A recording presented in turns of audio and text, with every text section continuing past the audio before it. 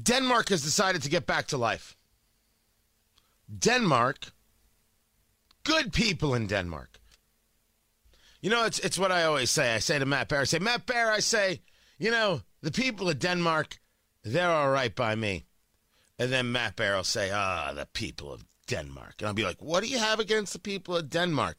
And then he'll go on about a story about a girl he once loved who was from Denmark and how she left him and it made him sad. And ever since then, he just can't look at Denmark on a map. And I'm like, that's taking it to an extreme. And then he says, well, why don't you just go to hell, cats? And I'm like, whoa, settle down. He's like, okay, I'll get back to traffic. It's a conversation we have, I don't know, 5-6 times a day.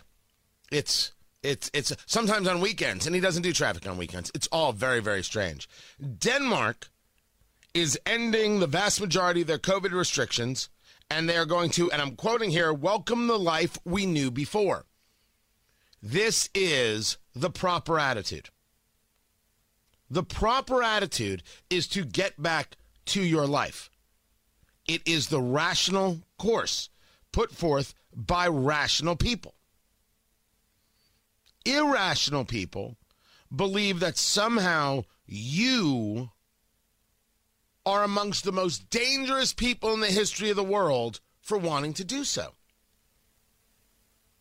They didn't ask whether or not you were vaccinated. They didn't ask whether or not you were wearing a mask. They didn't ask any of that. For wanting normal, you're dangerous. There's something very dangerous in that. And we're starting to see the world over that more and more people agree with us. Very, very uplifting. That more and more people agree with us. I will get into what's going on in Canada with the truckers coming up in a little bit.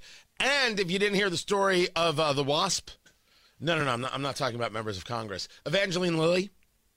Oh, screw you. That's a good joke. That's a good joke. Are you kidding? Are you kidding? I'm going to get a text from my father and be like, the WASP, I get it. That's coming.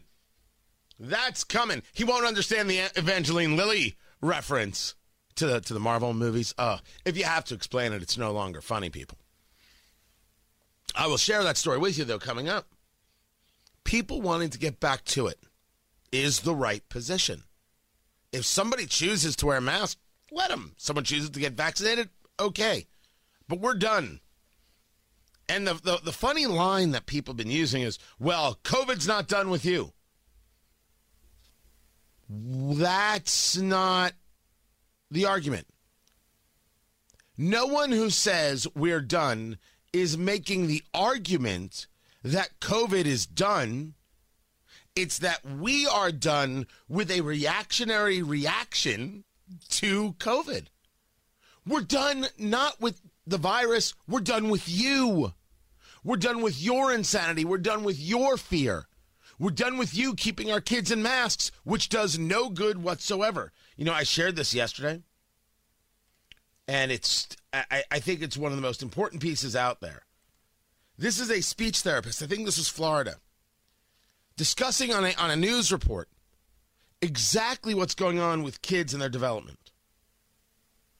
Jacqueline Teague says during this pandemic, her speech therapy clinic has seen an enormous shift in the ages of their patients. Before the pandemic, only 5% of patients were babies and toddlers. Today, it has soared to 20%. Many parents calling it COVID delayed. We've seen a 364% increase in patient referrals of babies and toddlers from pediatricians and parents. And they are children that are having a difficult time speaking. Speech delayed. Babies start learning how to speak by reading lips as young as 8 months. So what happens when lips and faces are covered up by masks? Well, therapists say for some kids, they can work around the mask and still learn to speak perfectly fine. But for others, it can cause speech delays. We know this is true. I can speak to people I know on a personal level whose kids have these issues. Their speech has gone to hell in a handbasket. The people who want us to live in fear and live with restrictions and live to an extent under their rule, they don't worry about this. I worry about this greatly.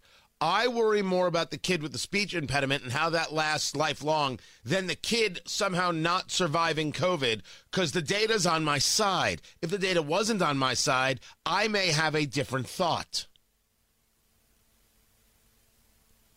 But you can't work on wishes and hopes, because that leads to working on fear. Well, I'm just afraid if no one's wearing a mask, or if not everyone's wearing a mask, something bad could happen. I'm afraid if not everyone's wearing their seatbelt, something bad will happen. Accidents happen whether you're wearing a seatbelt or not. Stop telling people they have to wear a seatbelt. You're in your car. Do what you damn well please. Of course I oppose seatbelt laws. I oppose the idea that government can tell you what you're doing in your vehicle. That's different than whether or not I would wear a seatbelt. Me, I wear a seatbelt. I think they work. I think the science proves that they work. I don't need a law to do it. Masks don't work, but if you want to wear one, go live your life. See how that works? It's a rational conversation, and that's where we are, and that's where Denmark is.